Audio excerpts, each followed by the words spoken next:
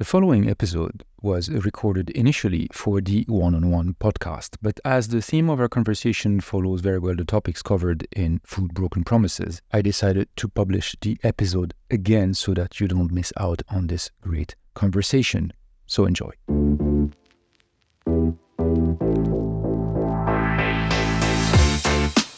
I want to build a space where we feel the same benefits that I'm giving to all of these other people. I need to be able to put it back into my community. I had decided I was going to be myself at all times, and people were either going to accept it and adjust, or they weren't. And again, you're either my people or you're not. This is One-on-One, a Table for Two production. I am Antoine Abou-Samra.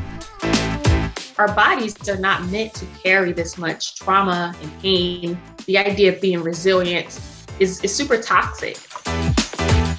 Every week, One-on-One dives into the world of food and wine through the eyes and experience of my guests. In each episode, you will discover their journey, what matters to them, the challenge they have faced, and how the world of food and wine is evolving. It's a very lonely place, particularly mentally, because, while you're flying and you're building and you're getting all these things, you're also dealing with a lot of bias, racism, sexism. There's lots of trauma that comes along as a subset of being successful.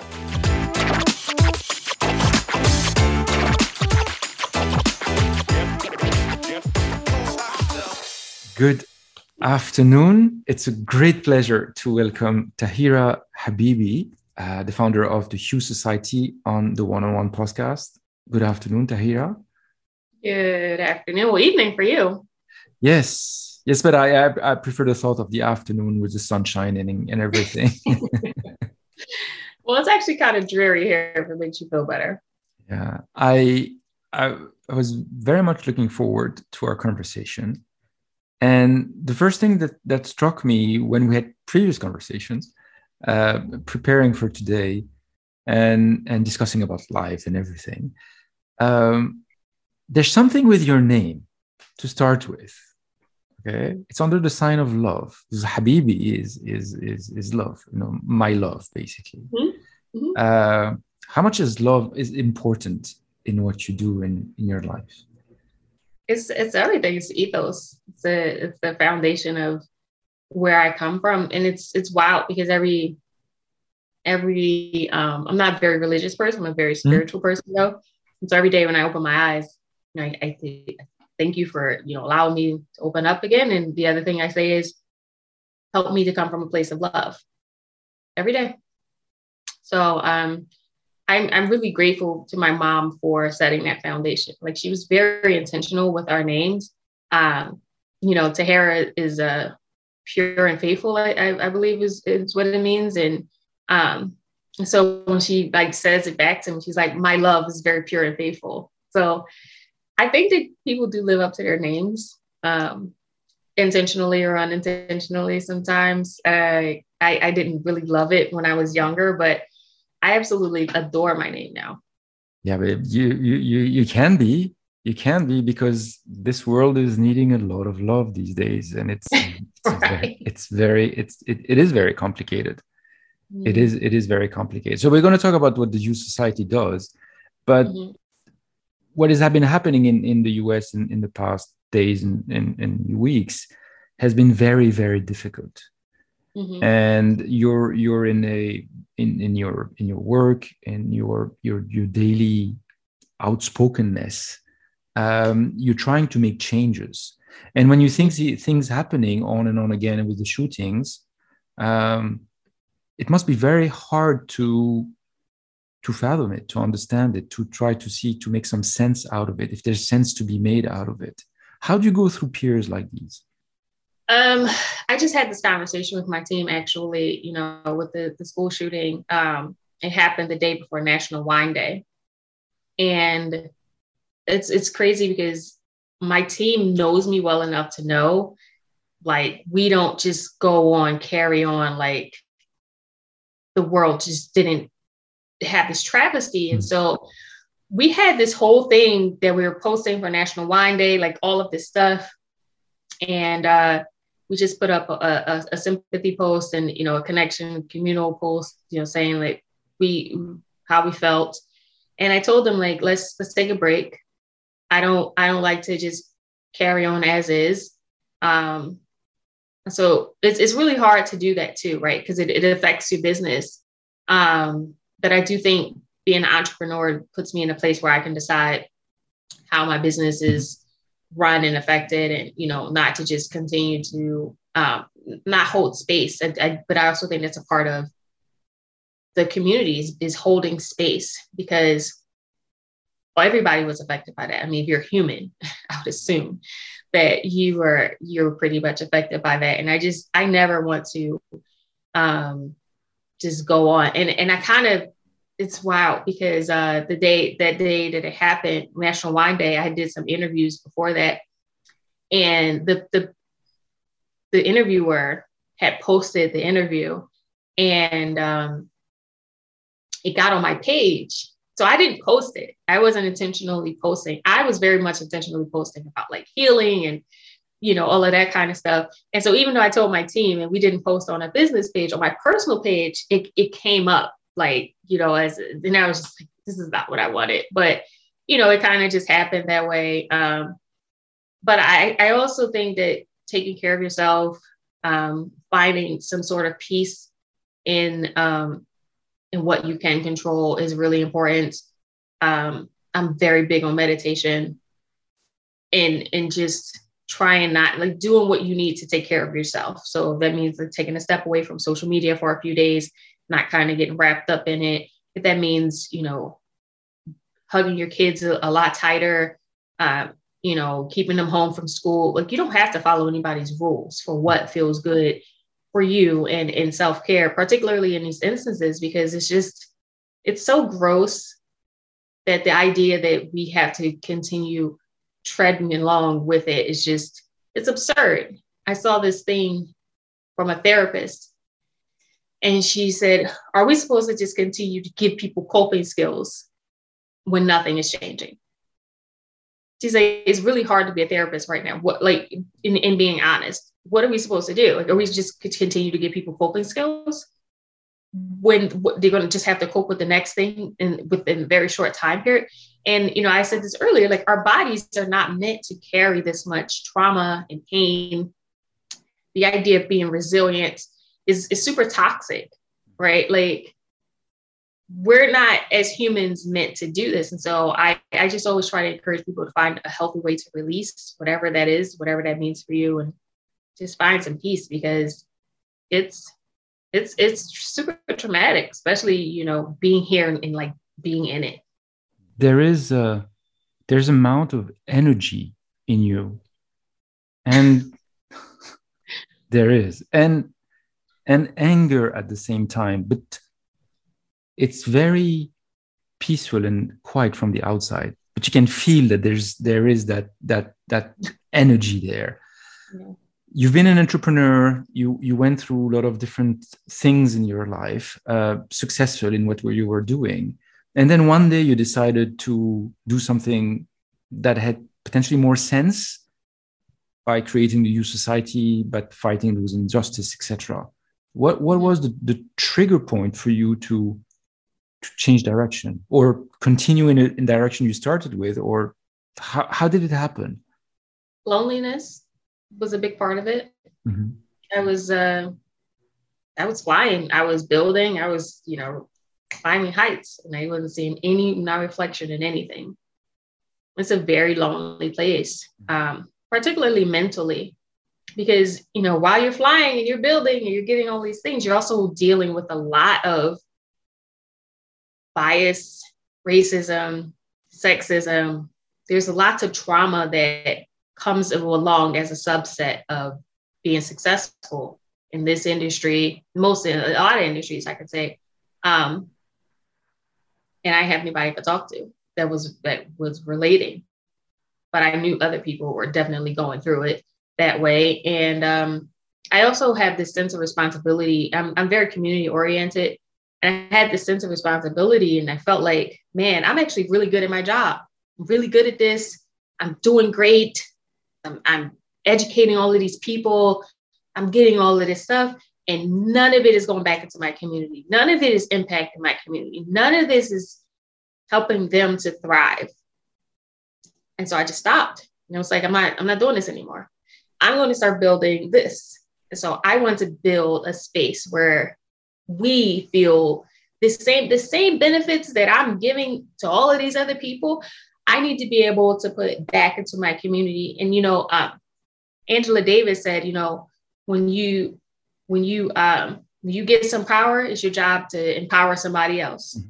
When you get these degrees and all of that stuff, it's your job to bring that back into the community. And I grew up that way. I grew up, Juneteenth isn't new to me. I've known about Juneteenth since I was a child. It's new to a lot of people though, just by default. But I kind of grew up in this way of like reading a lot, like Maya Angelou and all of these people. And I wasn't living in a way in which I felt like I was enriching the people who looked like me. And that pained me. And also I was solving for my own loneliness in my development in this space. And so there's nothing better than community. There's nothing better than that joy and that love and that communal support, nothing. So that to me was more important than any dollar sign that you could pay me to kind of stay in this status quo that I was kind of dragging through. Yeah. Do you think you found your space now? Yeah. I love it here.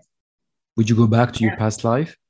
No, I don't regret my past life, but I wouldn't. Not a question of regretting, but would you do something else, or this is it feels like this is home? Yeah. I feel like I'm living in my purpose for sure. I said this the other day.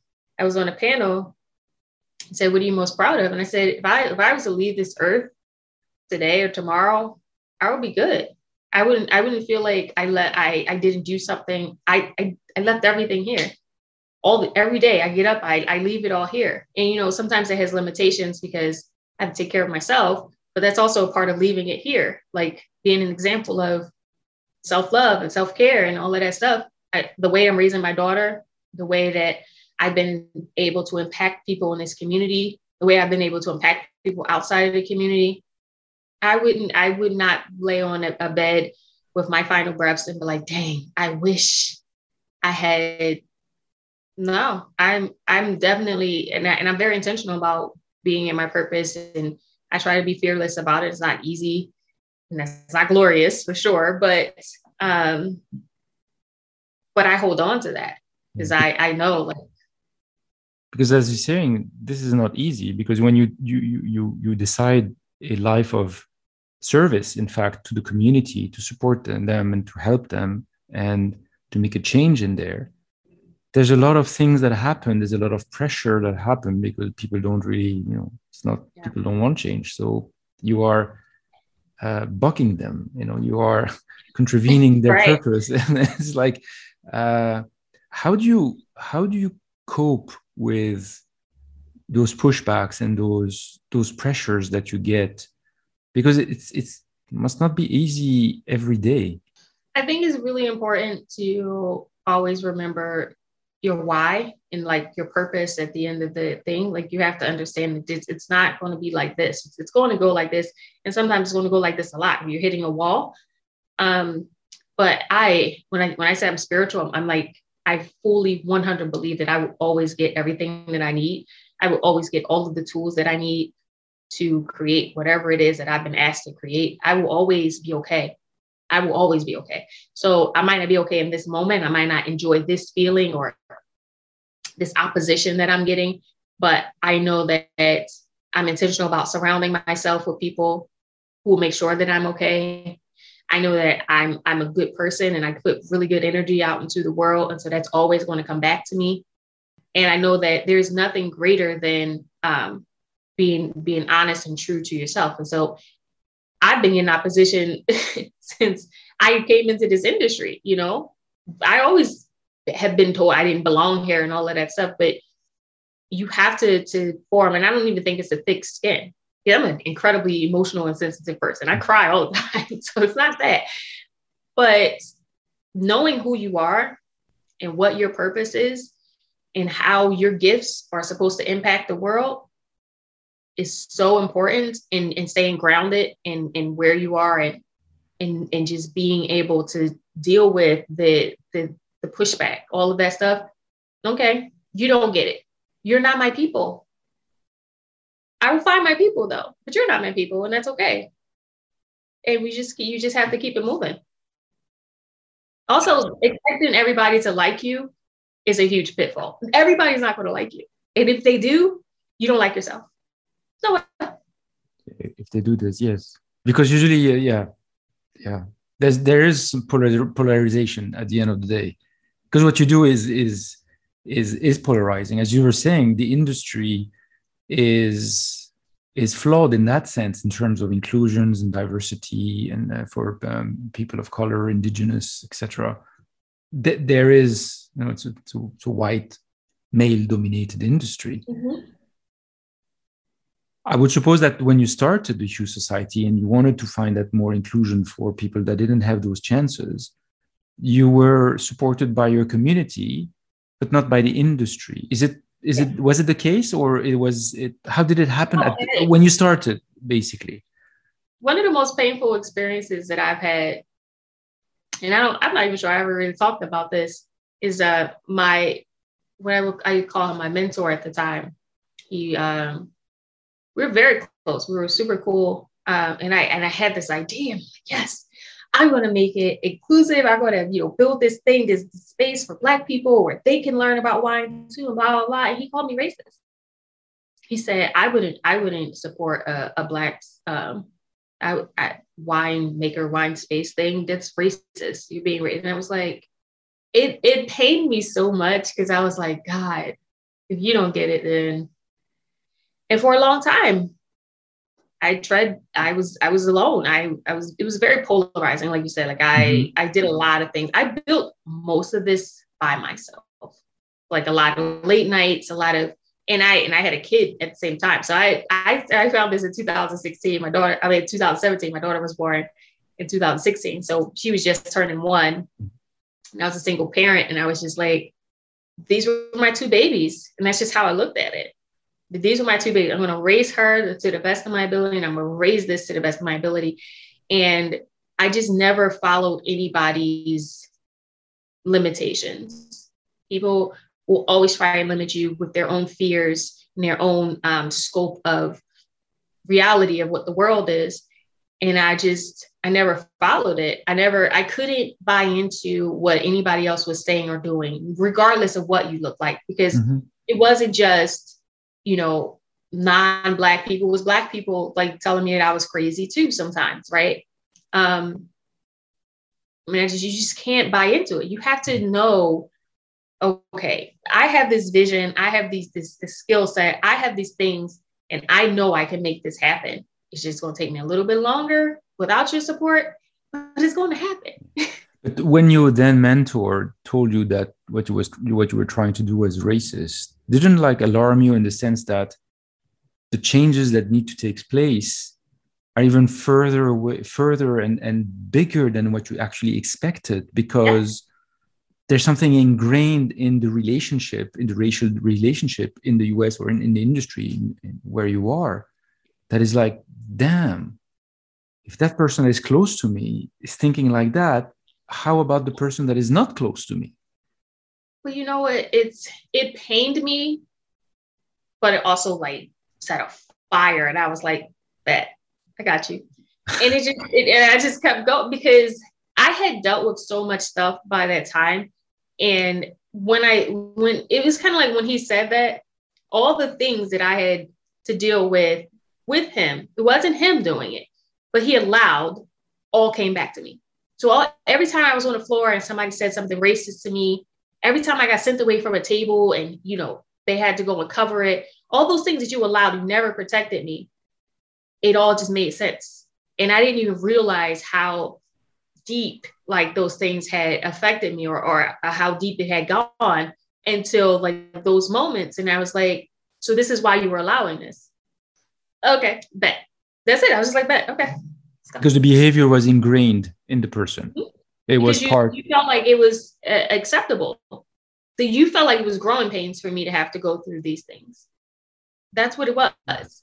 Just like you feel like it's growing pains for Black people to have subset and subpar wines and all of these kinds of experiences, to have to code switch into other people and look a certain way and talk a certain way and all these things. You think that that is a part of the industry. This is it's a growing pain. It's your dues. You think that it is not. Yeah. Have you seen changes since you started? I have. I think that the biggest change is people are starting to be themselves. And I think that's the most wholesome and encompassing thing that you can be. And that in itself radiates, right? So I walk into every room as myself.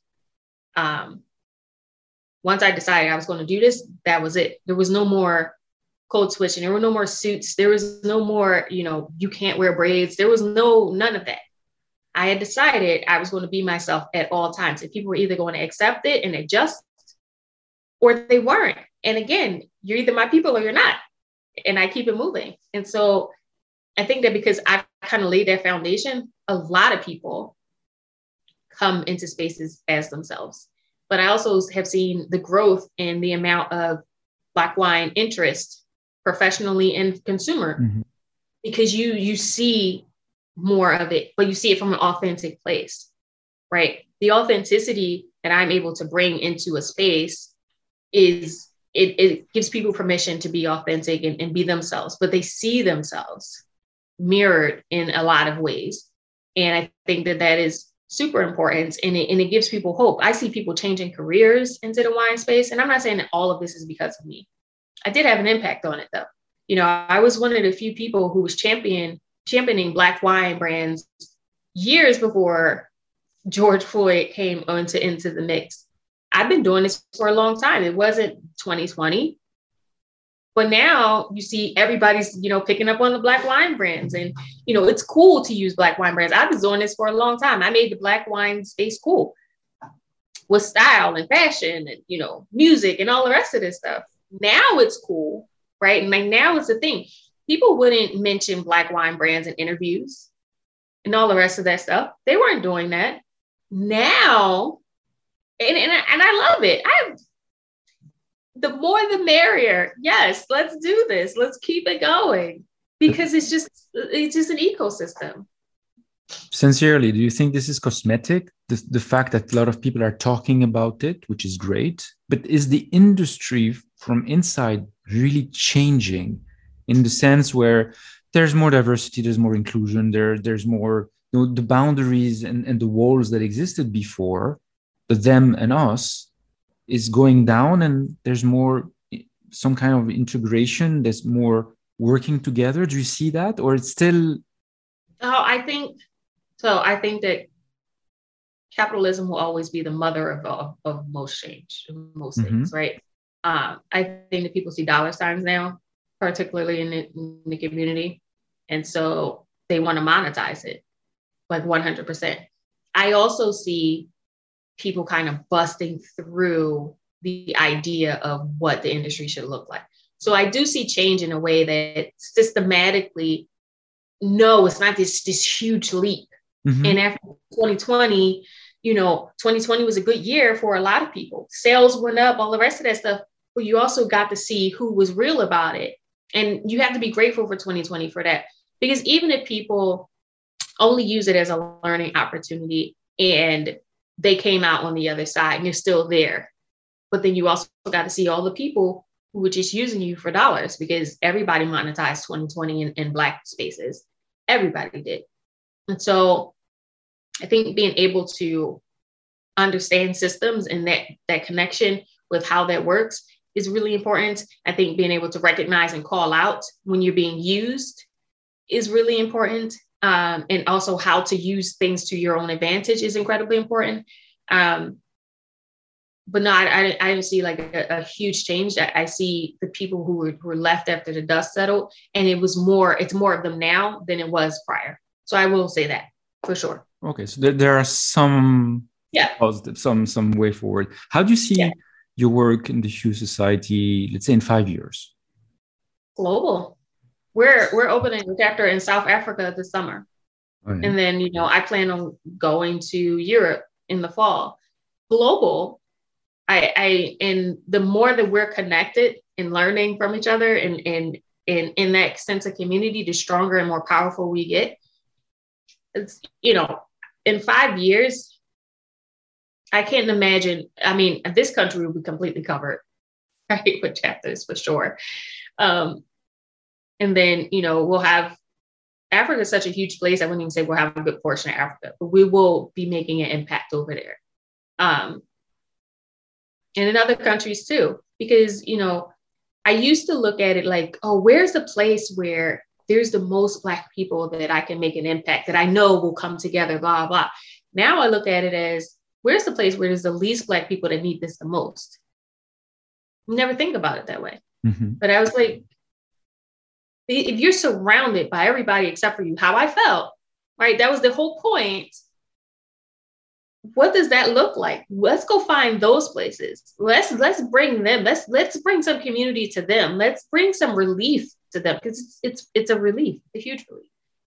And if that's a global thing, and I think being able to get to those places, even if it doesn't mean like we're exchanging wine or any of the rest of that stuff, wine is another part of the community. This is about people and humanity. And so we could be drinking anything, but being able to fit into this space where you are loved and heard and seen just as you are, and you're learning and growing, it's global. Oh, it's going to be huge. It's huge. Like, no doubt. Love is going to conquer the world. It is. It's nice. It's nice to have goals and objectives and aspirations like these, because it's much needed. In times like today, people like you are hope, because even if it's hard on you, you are helping others that are looking up to you, and they're seeing, okay, there is hope, there's potential, there's things we can do. Yeah. And it's a huge responsibility at the same time. Yeah. Enjoy. It's a huge responsibility. It's also a huge sacrifice. Mm-hmm.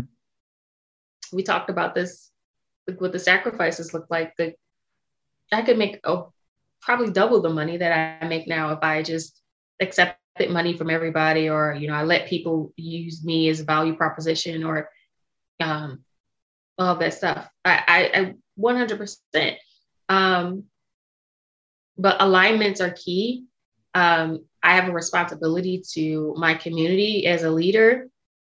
I have a responsibility to my child, as a mother. I have responsibility to myself, more importantly, like that integrity. But I also want to show that you're able to build a community organization without being a nonprofit, right? Because that's the other thing. It's this unsaid rule that Black women who lead need to go and die in unmarked graves broke. I refuse. Capitalism is ratchet, but you have to learn how to use it to your advantage. And I think that the responsibility here is responsible capitalism. Like, what does that look like? How do you have this power? How do you redistribute this power so that other people have power so that they can rise? That's the key. It's not so much, capitalism, this is that. Yes, capitalism sucks, but you can't get around it. You're going to function in it. It's just inescapable. But how can you function in it and play it so that it's helping other people to function? Mm-hmm. How do you redistribute that? What does that look like? And that's what I try to do to Houston side. Like, I have power. I'm a powerful person. I really am. Mm-hmm. I know that. And I have a lot of privilege.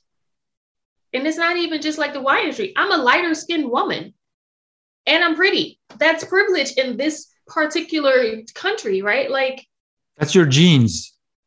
Right. There's nothing to do with anything, but it does give me power. Mm-hmm.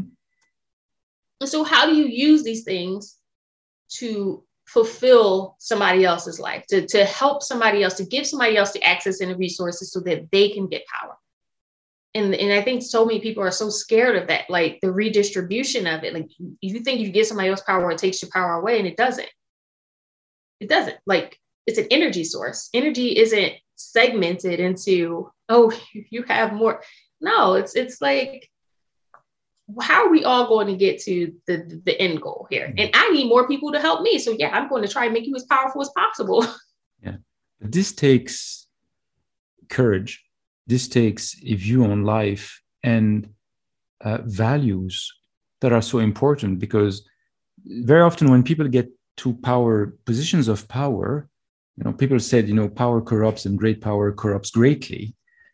The thing is, using power as a tool and money and economic power as a resource to be able to do more of what you want to do and bring more good takes a lot of cool-headedness and real understanding of the purpose that you have. Not everyone can do that.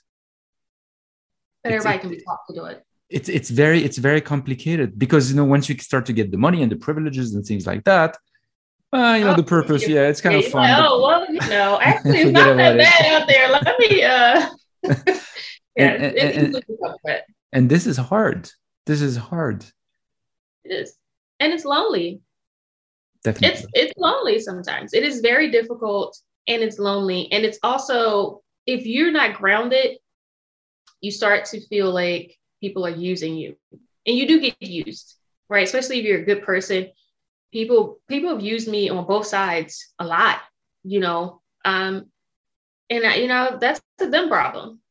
You won't get the chance to do it again, but I've wisened up. But people use me all the time. I've gotten a lot better at it, but it is very disheartening, and it's kind of sad. It makes me really sad. Like, dang, I was just trying to, genuinely trying to do these great things and to build with you. And here we are. But, Jay-Z is one of my favorite, not only rappers, but he's one of my favorite businessmen. And if you know the story, like the Hughes Society is based off of a lyric that he said. But he said something. He said, the worst thing that I can do is not build with you when I can destroy you. And that takes some real self-control, like some real inner. It does, because I can destroy a lot of people. But for what? Like, what do you put that out there for?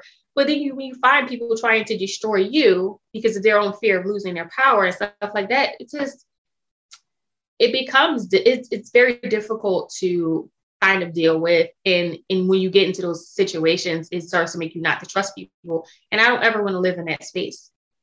So I just say who I am. I won't allow anybody the power to change who I am as a person. That's a lot of energy that I'm giving you, that, and vibrations. We're all vibrating, right? Mm-hmm. I would never lower my vibration for some nonsense. Like, I say this to people all the time, like, I'm not participating in this low vibrational bullshit. Like, come on. Like, this is not even. So it's a way to screen things. It's okay, this yes, this no, this. Yeah, it's a good way to do it. It's a good way to do it. If this doesn't align with my vibration, this is going to lower my. I'm not doing this. Yeah. I don't care who it is. If this is low no. This is fascinating. Fortunately, we're getting close to the end. But before we go to the pivotal questionnaire, there's one last question I wanted to ask you. Mm-hmm. What would you tell yourself, your younger self, your 10 years, 15 years younger self? Oh, man. I don't think. Because back then, at that time, entrepreneur, doing a lot of things, flying high, successful in everything. But 15 years ago, something like that. Correct? 10, 15? No, I wasn't an entrepreneur 15 years ago. I was indoctrinated. I was just learning, trying to figure out the why. So we do 10 years ago. Okay, 10 years ago. Closer. It's 2020. I was at the St. Regis. St. Regis, yeah. I would tell myself not to put myself through that kind of trauma, like not to put up with that much shit. The shit that I took at the St. Regis is just insurmountable. Like, and the thing is, at the time, you had so many people telling you that you couldn't say anything and it was okay and blah, blah, blah. It's just a part of it. I would tell myself, this is not normal. And you don't have to go through this to be successful. Now, do I regret working at the St. Regis? Absolutely not. I had some great memories there. It helped to build my career in a lot of ways in which I learned fine wine. A lot not many people start their career. That was my first sound job. Not many people start there, period. Black, white, purple, none of it. So I'm absolutely grateful for that. I'm grateful for the experience. I'm grateful for the opportunity to do all those things.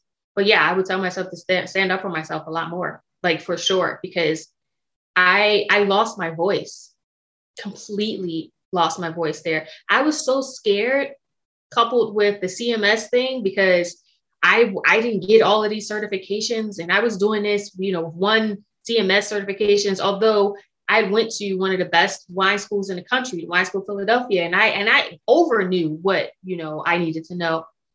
I still had that insecurity and almost that imposter syndrome that I didn't belong there because I didn't have this certification. And I was so scared of people finding that out that I just took anything.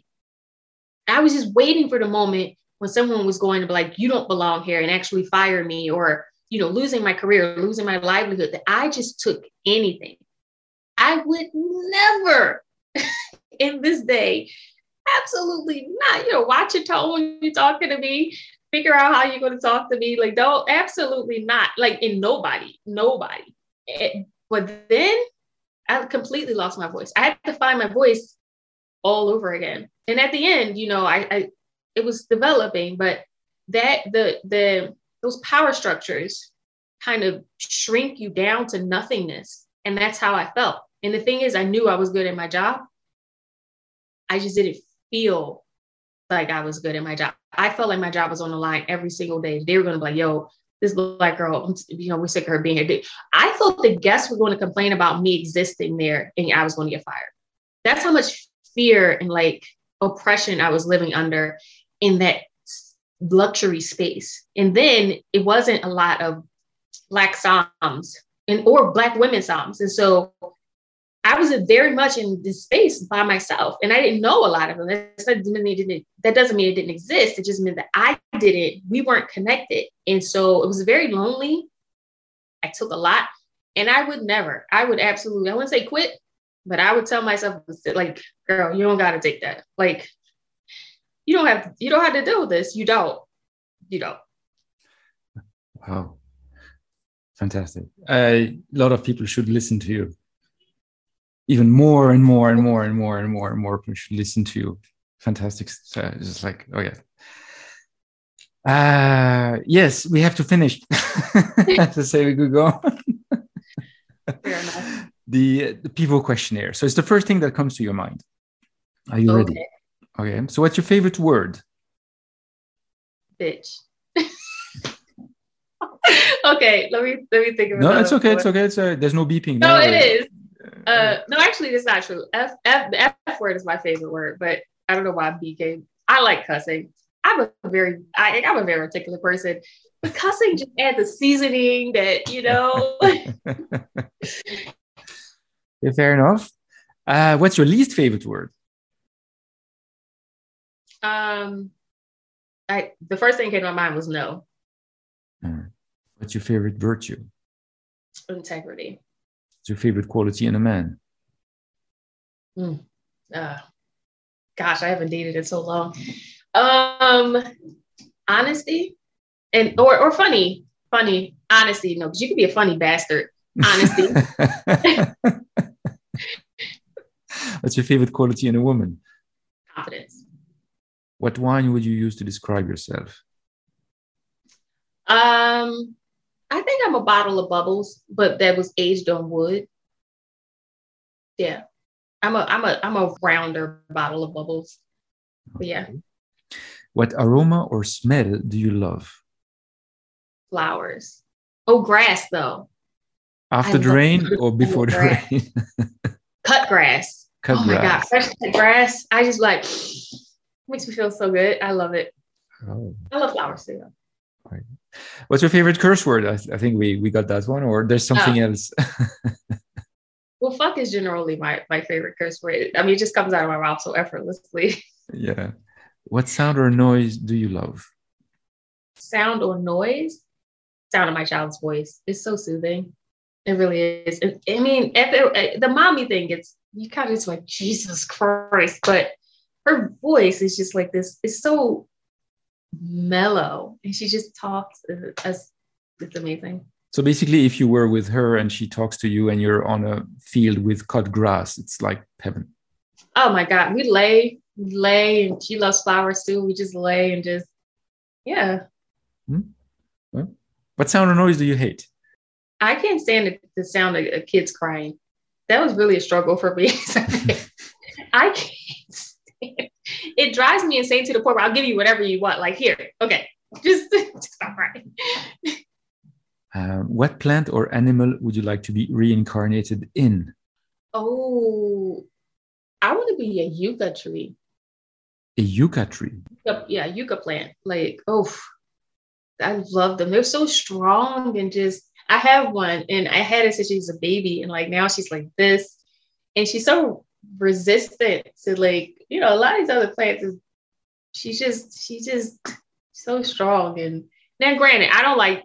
I'm kind of in my soft era. I don't like being referred to as strong anymore, but the elegance of this tree is just so beautiful. Yeah, and they're rooted. Right. They're strongly, like that's what I meant by strong. Like they're very rooted. Thank you. Rooted is a better word. They're very rooted. Rooted. Yeah. Rooted. And last question. If heaven exists, what would you like to hear God say when you arrive at the pearly gates? Girl. So I'm about to say something. I'm about to make a real cultural reference. Like, I know you fucking lying, but I think I would hope that he would say, don't worry, your work will continue. Like, they're good. I would like him to hear to say, like, they're good. Don't worry. Tahiirah, Habibi, thank you so much. Thank you. Thank you. This was amazing.